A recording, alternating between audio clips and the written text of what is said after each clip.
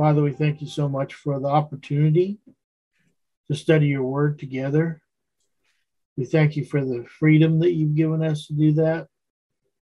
We recognize that the world is in a bad space right now, and we don't know how much longer we'll have the freedom to study your word openly and to proclaim the gospel. But Lord, you know when your time is coming, and we just trust you and pray for many people who still need you. Yes. And we pray, Lord, that you would be with us today as we study your word, your wonderful word. And we ask it in Jesus' name. Amen. Amen. Well, praise the Lord. It's been quite a week. Sandy and myself were dealing with one or two things earlier this week. And someone who's now gave up the ghost, quoted another person who used to like us, but stopped liking us, and actually said, concerning myself particularly, but concerning Moriel, but concerning myself particularly, there are those who love the word of the Lord more than they love the word. No, they love the word of the Lord more than they love the Lord. That's what they said. They love the word of the Lord more than they love the Lord. That was their statement. Now, again, John 1:14, the word became flesh. Jesus is the word incarnate. The word is Jesus in print, as we always say. And we're told in the Psalms that God has magnified his word above his name. How can you love God more than you love his word if his word is God? It's logically and theologically impossible. But that is what these people were resorting to saying. Now, that is the same kind of stuff I heard from the Toronto people. Only these were people who were against Toronto and had that kind of argumentation directed against them. We definitely live in an age of apostasy. We live in an age of great falling away. There are people you never would have thought have gone off. But there will be people who the Lord will keep and will never go off. One of our main purposes is to plead with him that by his grace we will be among them. Now, Psalm 91 is a messianic psalm because it's quoted in the New Testament, howbeit by the devil. But that makes it inevitable that we have to address this particular psalm. The complication in this psalm is that most of it applies to us more than to Jesus, yet it is messianic because it occurs in the New Testament in reference to Jesus. Something I've talked about multiple times, most recently on a teaching called The 12 Mountains of Jesus, which is pretty news in the last week to 10 days or something, where we looked at the temptation of Jesus in a nutshell, in an abbreviated form. But I've talked about it before with Jesus as the last Adam, that he has to be tempted in the way that we are, and he had to overcome in the wilderness before he could go to the cross. Please remind me, I've talked about this subject several times. Have we gone into it at length yet in these Bible studies? Remind me, forgive my senility. I'm losing it, as you can tell. I thought it was Wednesday. Sandy, do you remember? No, I don't remember you doing that. Okay, so I know I've done it, but we haven't really done it in the context of these Psalms too much. That's fine. Okay. Then I know what to say and what not to say. Look with me, please, to Psalm 91. May the Lord be with us. He who dwells in the shelter of the Most High will abide in the shadow of the Almighty.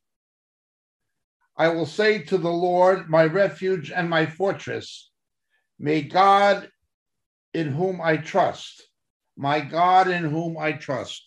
Now notice something. To be in the shelter of the Most High, will abide in the shadow of the Almighty. I will say to the Lord, my refuge and my fortress. The refuge and fortress at a time of attack, at a time of peril, at a time of impending crisis. The refuge, the fortress, the safe place is not a geographical location. It is a person, and that person is God. We have people, I know of people who've gone to Petra in Jordan. I've known of survivalist Christians in the United States going out to the Rocky Mountains or the Smoky Mountains. I know people who went to the Smoky Mountains in Carolina, not far from where Sandy is, and they got a cabin and an underground bunker with 100,000 rounds of ammunition. There's people looking for all kinds of things, and they're doing things like storing up food because you won't be able to buy it with the mark of the beast and things like that. They're doing all these things, and that becomes their focus. That becomes their shelter. It's the one they dig out in the mountains somewhere. They think that becomes their shelter. There's actually people, actually Christians, who've done this and who are doing it. There actually are. Now, I don't say not to use common sense in times of persecution. Jesus said, when they persecute you in this place, flee to the next. I don't question that, but the question is, where is the safe place? Where is the safe place? You know, people in big cities in the United States, in apartments in inner cities like New York and Chicago, if they're people of some wealth, they will have apartments with a safe room. It'll be a vault with an external source of oxygen. They'll have food, they'll have water, they'll have a laboratory facility even, and they'll have emergency communication to be able to contact the police and private police from inside this vault in their house called a safe room. They actually have that. There are apartments built with safe rooms in the more salubrious neighborhoods of Manhattan and along Lakeshore Drive in Chicago and places like this and Beverly Hills and so forth. There are actually places built like this. A safe room, a safe room. Well, every Christian, no matter where they may live in a council flat. They may live in a housing project. They may live in an ordinary neighborhood, in an ordinary suburb. They may live anywhere. We all have a safe room. We all have a fallout shelter. We all have a place of refuge. But it's not a closet. It's not a bunker. It's a relationship with a person. When I need a shelter, when I need a friend, I go to the rock. The Lord is our fortress. He is our refuge. It is he who delivers you from the snare of the trapper and from the deadly pestilence. From the snare of the trapper. The enemy is out to get us. Now, the Hebrew term is for trap is markodet, markodet. And you always have cheese in a rat trap, as I say. In other words, one of the way the malkodet of the enemy works is this. He uses a true doctrine or things that look good, like good works. He will use things that seem to be biblical and positive and may even be scriptural. But that will be bait. That will be cheese in the rat trap. That's what it will be. How does this work? The devil always puts truth next to error, as we've said many times. 2 Peter chapter 2. False teachers and false prophets, paradoxusin. They put truth next to error. The devil's trap is always the use of truth or the misuse of truth to get people to believe a lie. you package a lie in truth. It's like candy coating an arsenic tablet. You can cover an arsenic tablet with chocolate. You could make it Belgian chocolate or Swiss chocolate. You can make it look and taste delicious, but it's still lethal. Well, that's how it works. Again, I don't want to look at it too much, but Parasoxusin, if you don't know, very, very briefly, we've talked about it before, 2 Peter chapter 2.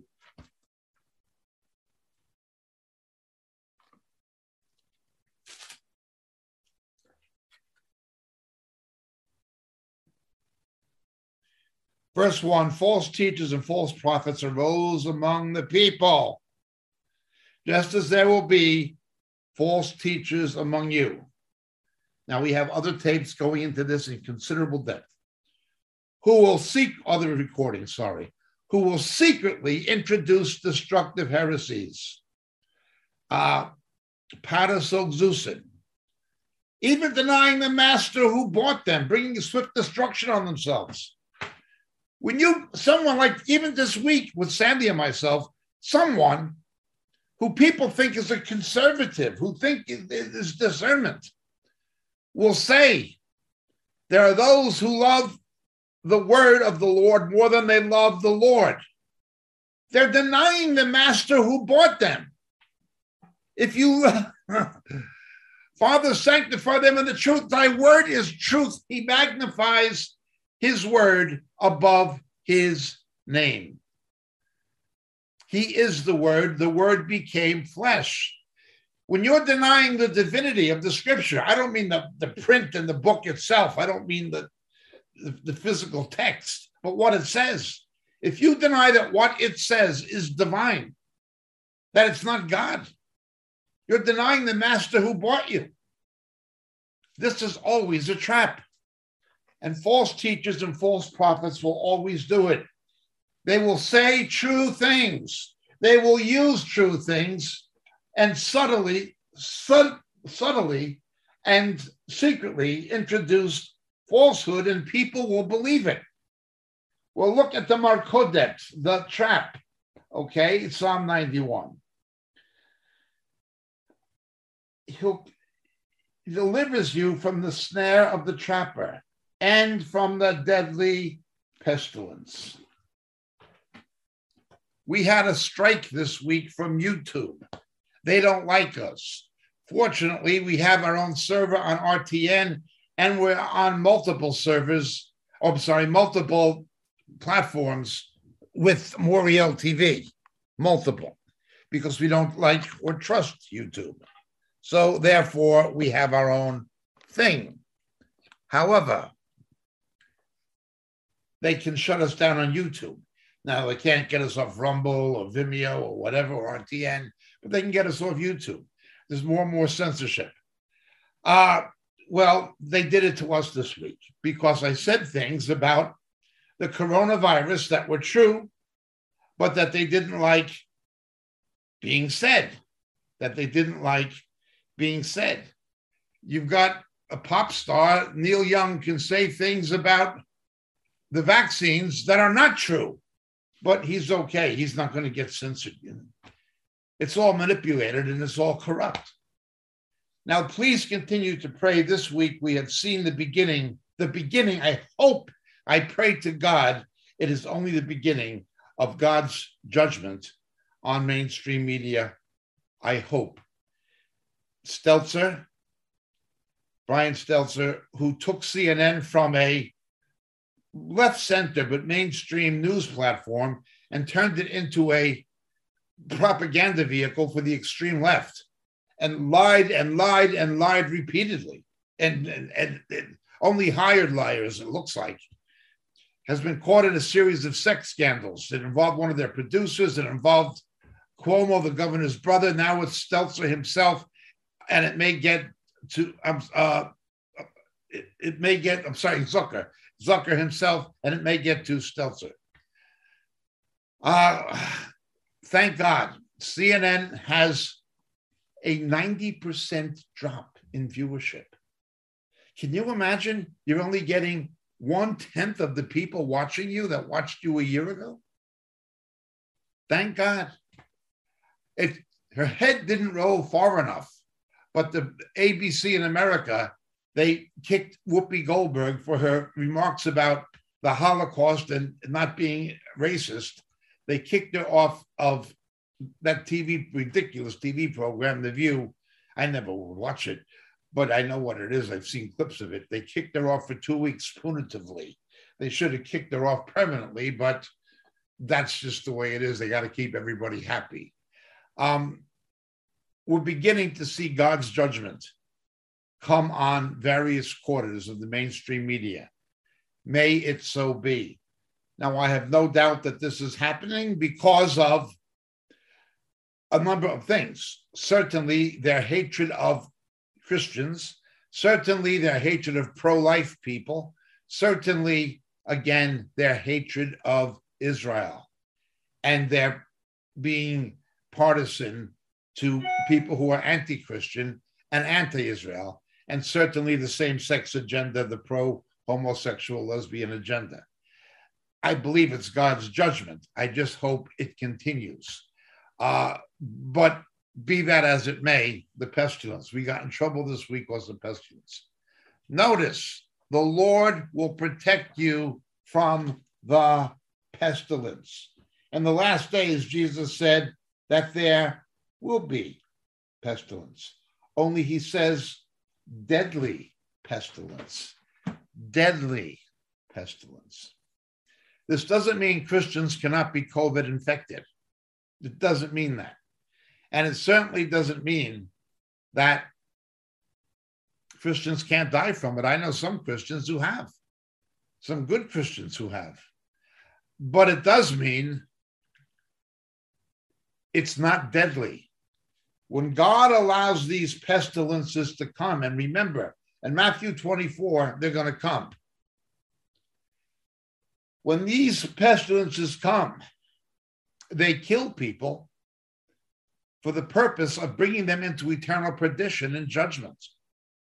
Eternal perdition and judgment.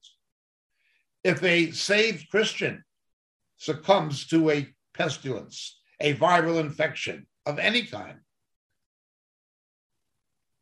there's no death. Jesus has, of course, abolished death. There's resurrection. There's a going to sleep, but there's no permanent death. When you look at the way pestilences are used in Scripture, let's begin with the Exodus. The pestilences were designed to bring destruction on Pharaoh and on Pharaoh's kingdom when they were persecuting the children of Israel. That's what they came for. They're still commemorated in the Paschal Seder with the 10 drops of wine into the saucer, which corresponds to the cup of his wrath in the book of Revelation.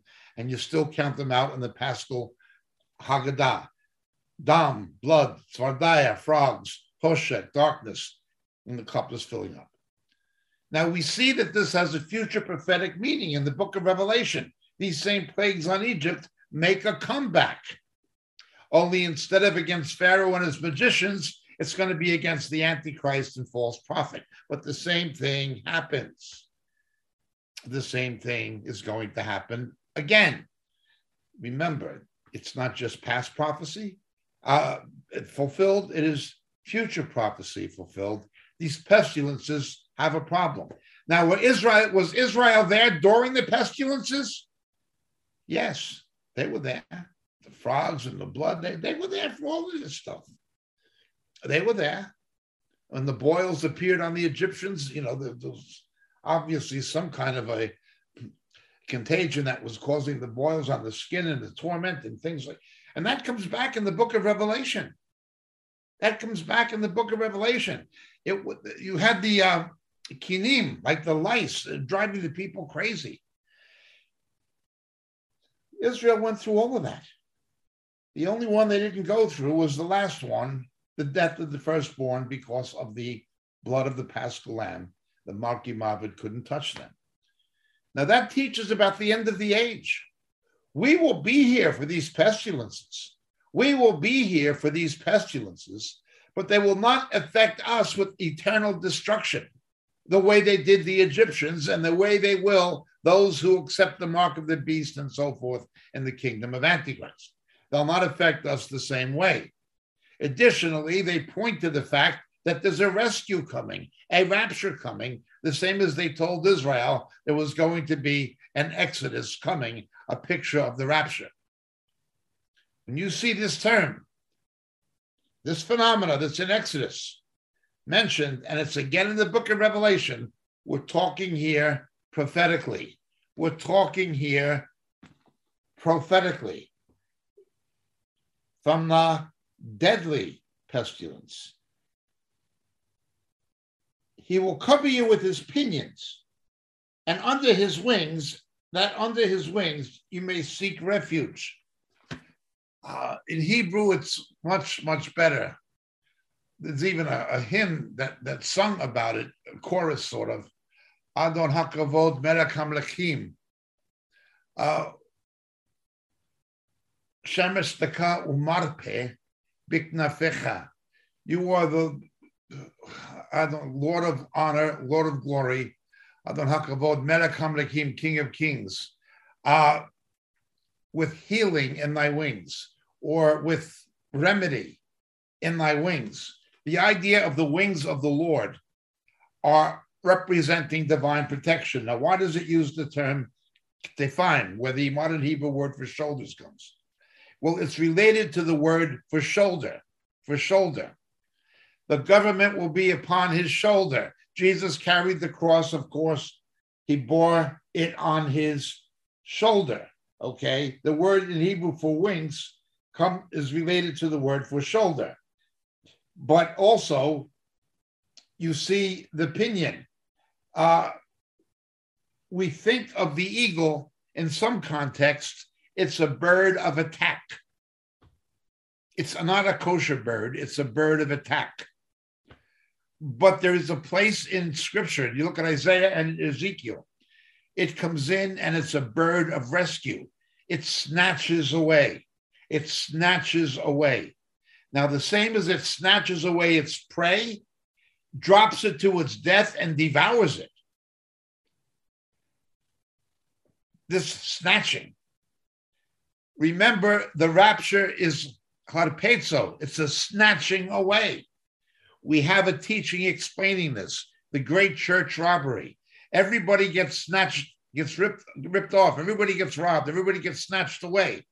The question is, by who? By who? The Lord works in the same way as the thief. We are told in the New Testament, the thief, the kleptos, we get the word kleptomaniac, the kleptos comes and he harpazos. In other words, the crook rips you off. The robber rips you off, okay? Well, the Lord behaves the same way as any other thief. He comes as a thief in the night and he snatches away. He behaves the same way, only he does it for good and for the benefit of his people, and of course for his glory. In other words, he beats the devil at the devil's own game. The Lord beats the devil at the devil's own game. I would point you to the recording teaching we have from some years ago, but it's available, the Great Church Robbery. The Great Church Robbery, some of you may remember it, but it deals with this particular subject more than we can go into it tonight. He'll cover you with the pinions, okay? His faithfulness is a shield and a bulwark. Remember, he remains faithful when we are unfaithful. It's good that we have faith. It's essential that we remain faithful. But it is the faithfulness of the Lord. He remains faithful even when we are unfaithful. Remember, the apostles fell asleep in Gethsemane. They were unfaithful, but Jesus still said, "Take me, let these go." Okay. He was faithful. They were not. He was. Could you not have waited with me an hour? No. He remains faithful even when we are unfaithful. Yes, it's important we remain faithful, and he can keep us faithful. But our real shield, our real protection is in his faithfulness. His faithfulness. You'll not be afraid of terror by night or of the arrow that flies by day. Remember, arrows are like the same as the fiery darts of the enemy, the way they're translated from the Septuagint into the New Testament. The words, the things the devil says. Okay. But to shoot an arrow as a weapon, as a projectile, you have to be able to see what you're shooting at. The arrows come by day. Okay. Something else happens at night. There are other modes of attack in the night. Do not be afraid of terror by night. There will be terror by night. Remember, he's coming like a thief in the night. The bridegroom always comes for the bride in the night. Matthew 25, Song of Solomon, etc. I've said this stuff till I am blue in the face. The night is a metaphor for the close of the age when everything becomes dark spiritually. But it will be terrifying. It'll be a time when things are terrifying. Yet, those who are in the Lord, who take refuge in him, will not be terrified by it. Lift up your head, rejoice, your redemption's drawing near. We know what these things mean. Moses and Aaron were not terrified with the pestilences on Egypt. They knew it meant that the rescue from Egypt was getting near. Well, let's look. Back to pestilence. Of the pestilence that stalks in darkness. The pestilence that stalks in darkness. The darker things become spiritually and morally, the darker they become spiritually and morally, okay? The more pestilence you're going to see. Pestilence is one of the things that's going to increase the most as a judgment before the return of Christ. We haven't seen anything yet. You know, we haven't seen anything yet with bird flu fever or COVID or any of these. We haven't seen anything yet. Major portions of the world's demography are going to be reduced. Of the global population will face reduction because of pestilence, the darker things get in the future. That's going to happen. Forget about vaccines. Forget about inoculations. These are going to be, in verse 3, deadly pestilence. There's not going to be an antidote. There's not going to be an inoculation. There's not going to be a cure. You're either in Christ or you're not. Okay. It stalks in the darkness. Or of the destruction that lays waste at noon. Whenever you see that, we know it's talking about the prophecies of the book of Amos, when it gets dark at noon. That prophecy, of course, was fulfilled in the Gospel of St. Luke from 12 to 3, when Jesus hung on the cross. It could not have been an eclipse. It could not have been an eclipse for the simple reason it was the 14th of Nisan. It was Passover. Wrong lunar cycle, wrong solar cycle, wrong phase of the lunar and solar cycles. It could not have been an eclipse, not possibly. God actually made the sun go down. He interfered or intervened with it the way he did at Gibeah with Joshua and the way he did when it went back with Hezekiah. God made it go down in fulfillment of the prophecies of Amos.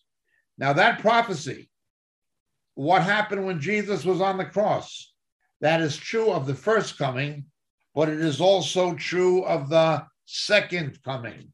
Remember the book of Joel, the day of the Lord will be a day of darkness. He's coming in the dark. It's the dark. I'd point you to well, maybe we should just go look at it very quickly in case we have someone who's not familiar with it. Look with me, please, to the book of Amos.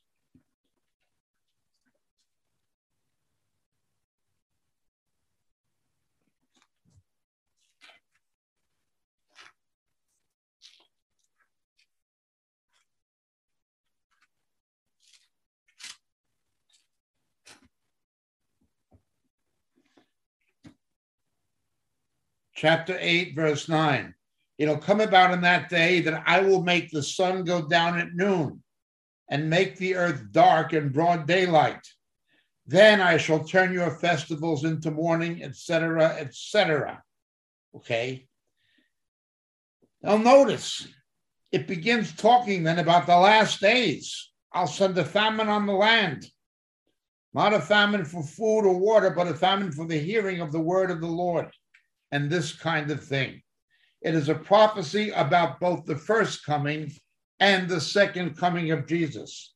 This darkness is coming, and it's always darkest before the dawn. When it was dark, before he made perfect atonement for our sin and gave up the ghost, he said, "It is finished," was at the end of that period of 3-hour darkness.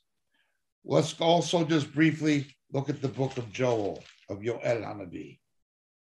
Okay. Blow a trumpet in Zion, sound an alarm on my mountain in chapter 2. Let all the inhabitants of the land tremble. The day of the Lord is coming. Surely it is near, a day of darkness and gloom. A day of darkness and gloom. Now, when Jesus died on the cross, it became very dark, very suddenly. That's what the scripture talks about. Work while you have the light. Night will come when no man can, of course, work. When no man can, of course, work. And so we continue. These things had a partial fulfillment in his first coming, but they'll have an ultimate fulfillment, like many other things, in his second. The idea of an increase in pestilences and an increase in darkness. Lays waste at noon. Well, Jesus was laid waste at noon when he took our sin.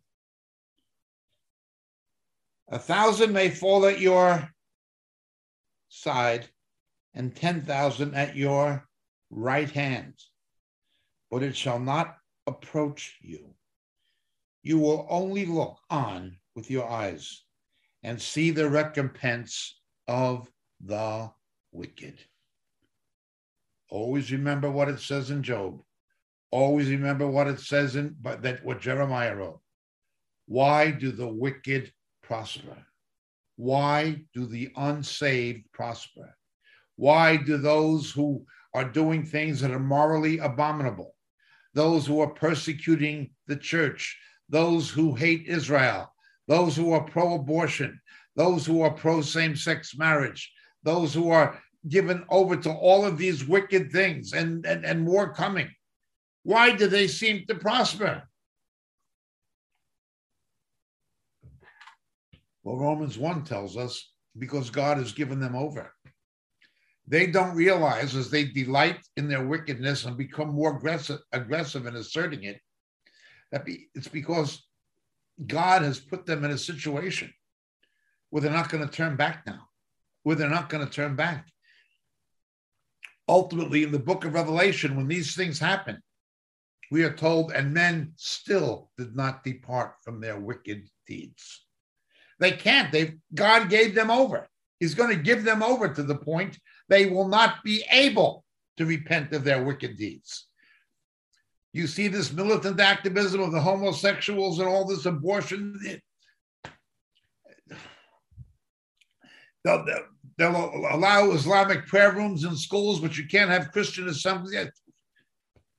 And they're getting worse and worse and more demanding. God gives them over. But then I perceived their end.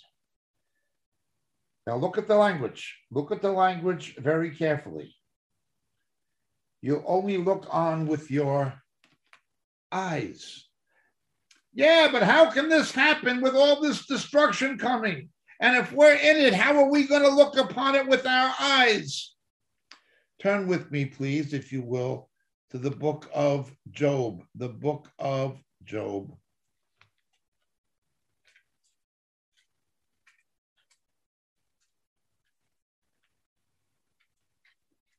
Job chapter 19.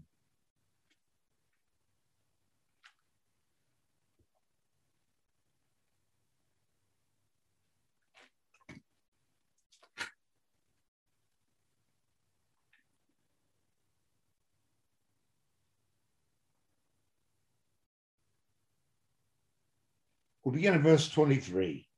Oh, that my words were written. Oh, that they were inscribed in a book, that with an iron stylus and lead they were engraved in the rock forever. Well, they are. As for me, I know my Redeemer liveth, and at the last day he will take his stand upon the earth. Even after my skin is destroyed, yet from my flesh I shall see God, whom I myself shall behold, whom my eyes shall see, and not another. My heart faints within me. We are not immune from this happening, but we are guaranteed a recovery. Those in rebellion against God, those who reject his offer of salvation, they're not immune from it either. But as we are guaranteed a recovery, they are guaranteed no recovery. We're guaranteed a recovery. Doesn't say it won't happen, but we're guaranteed a recovery. Even if your flesh is destroyed, even if you die from this stuff, with your own eye, you're going to see God literally. There will be a literal physical resurrection, alive as we are at this moment, if not more so. When we look upon the Lord, the Redeemer who liveth, at the same time, we're going to see the destruction of the wicked. The pestilence is going to come. These things are going to come. We are guaranteed a cure. They are guaranteed there will be no cure. A divine guarantee. The wicked still did not depart of their wicked. There'll be no cure for them. It's eternal destruction. We are guaranteed a cure. Though our flesh is decayed, yet with our own eyes shall we see God. And we're going to see what happened to them. The recompense of the wicked. Why did the wicked prosper? But then I perceived their end. For you have made the Lord my refuge, in verse 9 in Psalm 91, even the Most High your dwelling place. It goes back to that. Our security is in him. Not a safe room, not a bunker, not a vault, not a fallout shelter. Our safety is in him. No evil will befall you, nor will any plague come near your tent. He will give his angels charge concerning you, to guard you in all your ways. They will bear you up in their hands, lest you strike your foot against the throne. Let's stop right there. No evil's going to happen to you, and no plague's going to happen. He'll give his angels charge concerning you to guard your ways. They're going to bear you up in their hands, lest you strike your foot against the stone. Satan twists that out of context. And after twisting it out of context, attempts to tempt Jesus with it. If you really believe the word, it's your word. If you really believe your own word, if you believe your Father, if you really believe it, jump off.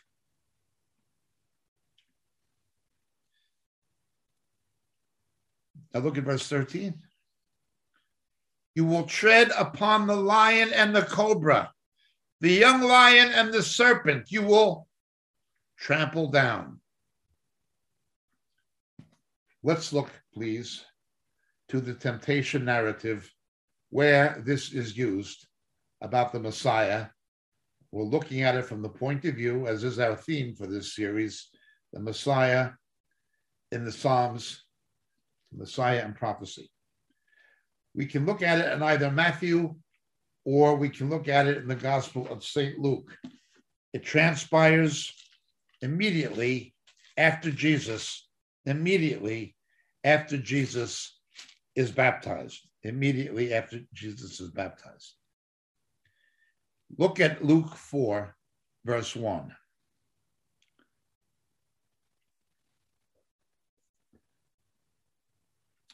And Jesus, filled with the Holy Spirit, returned from the Jordan and was led about by the Spirit in the wilderness. Notice the Holy Spirit led him into the wilderness. The Holy Spirit led him into a place where he was going to be tempted and tried. Now we pray, lead us not into temptation. But the Lord will allow us to go through these things to make us stronger. Separate subject, but the Spirit led him into it. Is it the devil? Yes.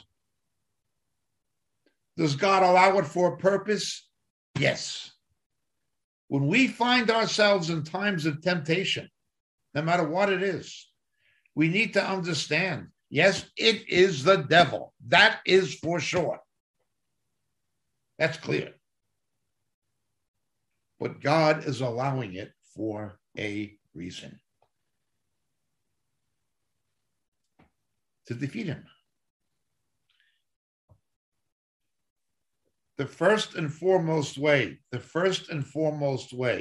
we defeat the devil is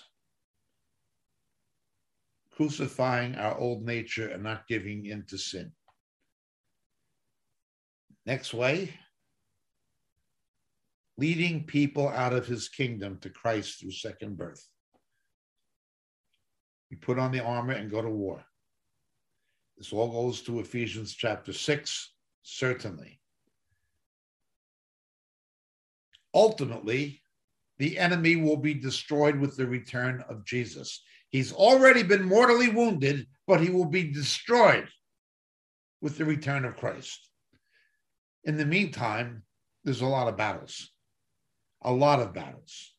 Battles involving the church against the world, battles involving our old nature against our new nature. The Spirit led him. Oh, that's just the devil. We rebuke it in the name of Jesus. Oh, no. You don't rebuke it, you rebuke him. The Lord lets us go through this stuff sometimes. The Lord's Prayer, lead us not into temptation, cannot be taken on its own. It has to be taken in the full context of what Jesus said. Lead us not into temptation, but deliver us from evil, which could be understood and translated. Deliver us from the evil one. It's not just lead us not into temptation, but deliver us from the evil one. Okay. Some people have tried to explain that, although it's not a good linguistic argument, it is in principle true. God tests us, the devil tempts us. God tests us, the devil tempts us. Now, linguistically, it's not a clear, from the Greek, it's not a clear argument to make that. If you read the Epistle of James, people from the English-speaking world have said that, and it is true, but it's not supportable in the way that they express it from the Greek text. Nonetheless, in principle, it is true. God tests us, Satan tempts us. Okay. Then we have the same three things that you see in the lust of the flesh, the lust of the eye, the boastful pride of life, as John the Apostle explains it. On the recent teaching, the 12 Mountains of Jesus, we explain this. Okay, we explain this. He was tempted in all manner as we are. That doesn't mean every sin that we were tempted to commit, he was tempted to commit the same sin. No, he was tempted in the same manner. That perverted organization, that ecumenical fiasco, Promise Keepers, they said Jesus was tempted to have sex with other men. If you're tempted to have a homosexual relationship, so was Jesus. Perverting the text out of context. He wasn't tempted to do everything we're tempted to do, but he was tempted in the same manner. The lust of the eye, the lust of the flesh, the boastful pride of life. Now, again, as you know, or most of you know, in Mark's version of this, in Mark chapter 1, I think it's verse 18, it says that in the wilderness, he was with the wild animals. Mark was, and Peter probably dictating to Mark, was showing that Jesus was the second Adam, he was the last Adam. The first Adam was alone with the animals and all that kind of stuff. He and Eve. And he failed. Satan showed it to Eve. It's wise, it's good for food. And then his wife is attractive and pretty, and she's saying, come on, Adam, dude. You know the story. We all do. Okay. That is where not only did Adam and Eve blow it, it's where you and I blew it. Yes, there was a literal Adam, and yes, there was a literal Eve. Jesus spoke of them as actual people. However, they are also figures. In some contexts, Adam is a figure of Christ. Christ was pre-existent, but he was physically created. Prepare thou a body for me. Adam came into being physically without sin. Jesus came into being physically without sin. Everybody else was born with sin. David said, in sin did my mother conceive me. But as Adam was conceived or created from the earth, he had no sin. When Jesus came, he had no sin. There were only two sinless men to begin with. Adam becomes then a picture of Christ, the first Adam and the last Adam. Eve becomes a picture of Israel and the church. I'll put enmity between you and the woman, your seed and her seed. Okay. There's a figurative meaning to Adam and Eve, a symbolic meaning, a typological meaning.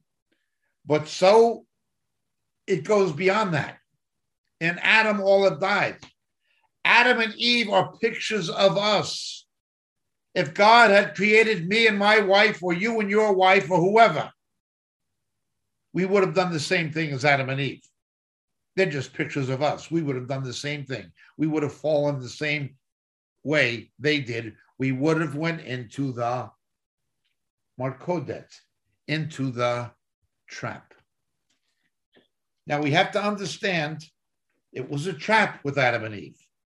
That is why the text of Psalm 91 uses the language of a trap. There's bait. Seeing it was good for food, the lust of the eyes.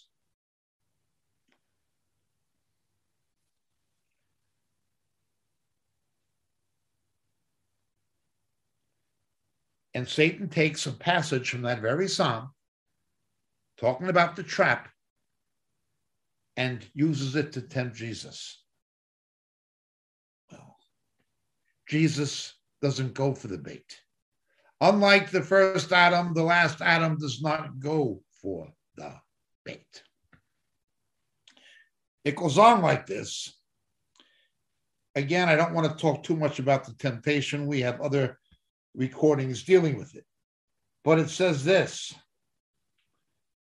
Verse 10, it is written, just throw yourself off the pinnacle of the temple. He'll give his angels charge concerning you to guard you, and on their hands they'll lift you up, lest you strike your foot against the stone. A text out of context, an isolation from context, is always a pretext. Satan takes the scriptures out of context, and his servants do the same. Paul tells us in 2 Corinthians. The Jehovah's Witnesses do it, the Mormons do it, the Roman Church does it, the rabbis do it in the Talmud. They take the word of God out of context and use it for purposes of manipulation and spiritual seduction. But what they say that's true is the bait in the trap. That is how the Malkodet works. You've got a Greek word, scandalon. Scandal has to do with the Greek word to lure. You get lured into something. Well, let's look at this now. He applies it to Jesus. As we've said a number of times, Jesus could not just go to the cross and defeat Satan in his death and in his resurrection until he defeated him in the wilderness. He had to reverse what the first Adam did. He had to succeed where the first Adam failed, because that's where we failed. That's where the fallen nature came from. He had to prevail, succeed, win where the first Adam lost. The first Adam and Eve went for the bait. Jesus didn't. And the bait, putting truth next to error, a perversion of the word of God. Jesus said, "You shall not put the Lord your God to the test." And when the devil had finished every temptation, he departed from him until an opportune time. Satan was going to come back. But the first time Satan tried to defeat Jesus was in the wilderness. And he utterly failed. God becomes a man in the person of the Messiah, but Jesus doesn't blow it. He doesn't lose. Adam lost. Eve lost. You lost. I lost. We lost. He didn't. Our salvation is in the winner. And he always wins. Look at this. Go back to Psalm 91. Departs from him until the appropriate or to the opportune time. You've got this psalm. Verse 13. You will tread upon the lion and the cobra. We know Satan goes around like a lion looking for whom he can devour. And the serpent, that is the serpent in verse 13. Actually, it says the dragon. This relationship between the dragon and the serpent, you know. Satan the seducer, Satan the persecutor. It's in the book of Revelation and so forth. Again, I'd point you to our other teachings concerning the dragon and the serpent. This is saying that the Messiah is going to tread on the lion and the cobra, and he's going to destroy the dragon, and he's going to destroy them. Romans 16, the Lord of glory will trample Satan under your feet. Be careful of the dominion theology, false teachers. It's the Lord who tramples Satan under our feet. We don't trample him under our own feet and then invite Jesus to come back. Jesus comes back and tramples. We resist. We preach the gospel, but the final defeat depends on the return of the Lord. Look at verse 14. Because he's loved me, therefore, I will deliver him. I will set him securely on high, because he's known my name. He'll call upon me, and I will answer him. I will be with him in trouble. I'll rescue him and honor him. With a long life, I will satisfy him and let him behold my salvation. Understand this psalm. This is the psalm that Satan twisted to tempt Jesus. It doesn't work the first time. He comes back at an opportune time and tries it again with the same psalm.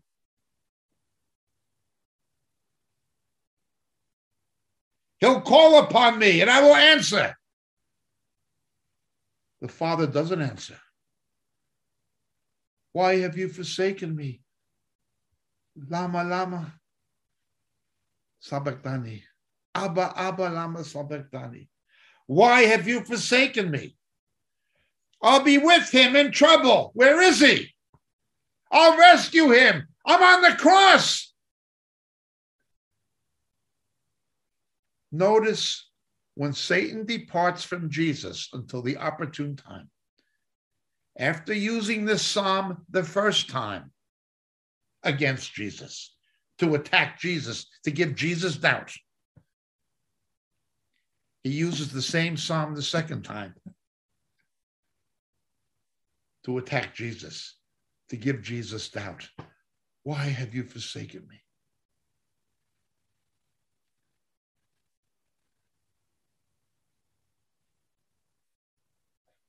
Same psalm.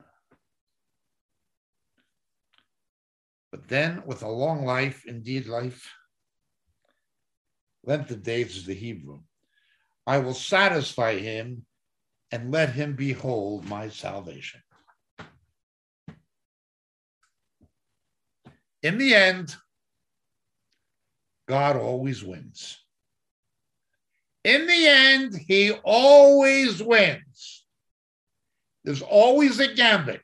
He seems like he loses, but then he wins. God bet everything, not on us. He knew he would lose.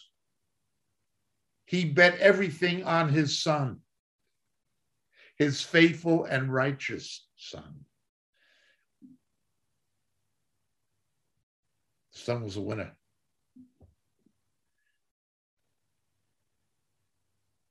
In the first Adam, or the last Adam. If you're in the first Adam, you're a loser.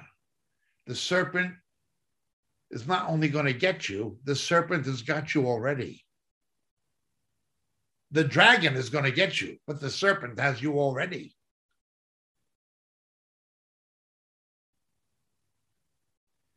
If you put your faith in Jesus and repented of your sins and asked him to forgive you and give you a new life and put his spirit in you, then you're in the last Adam.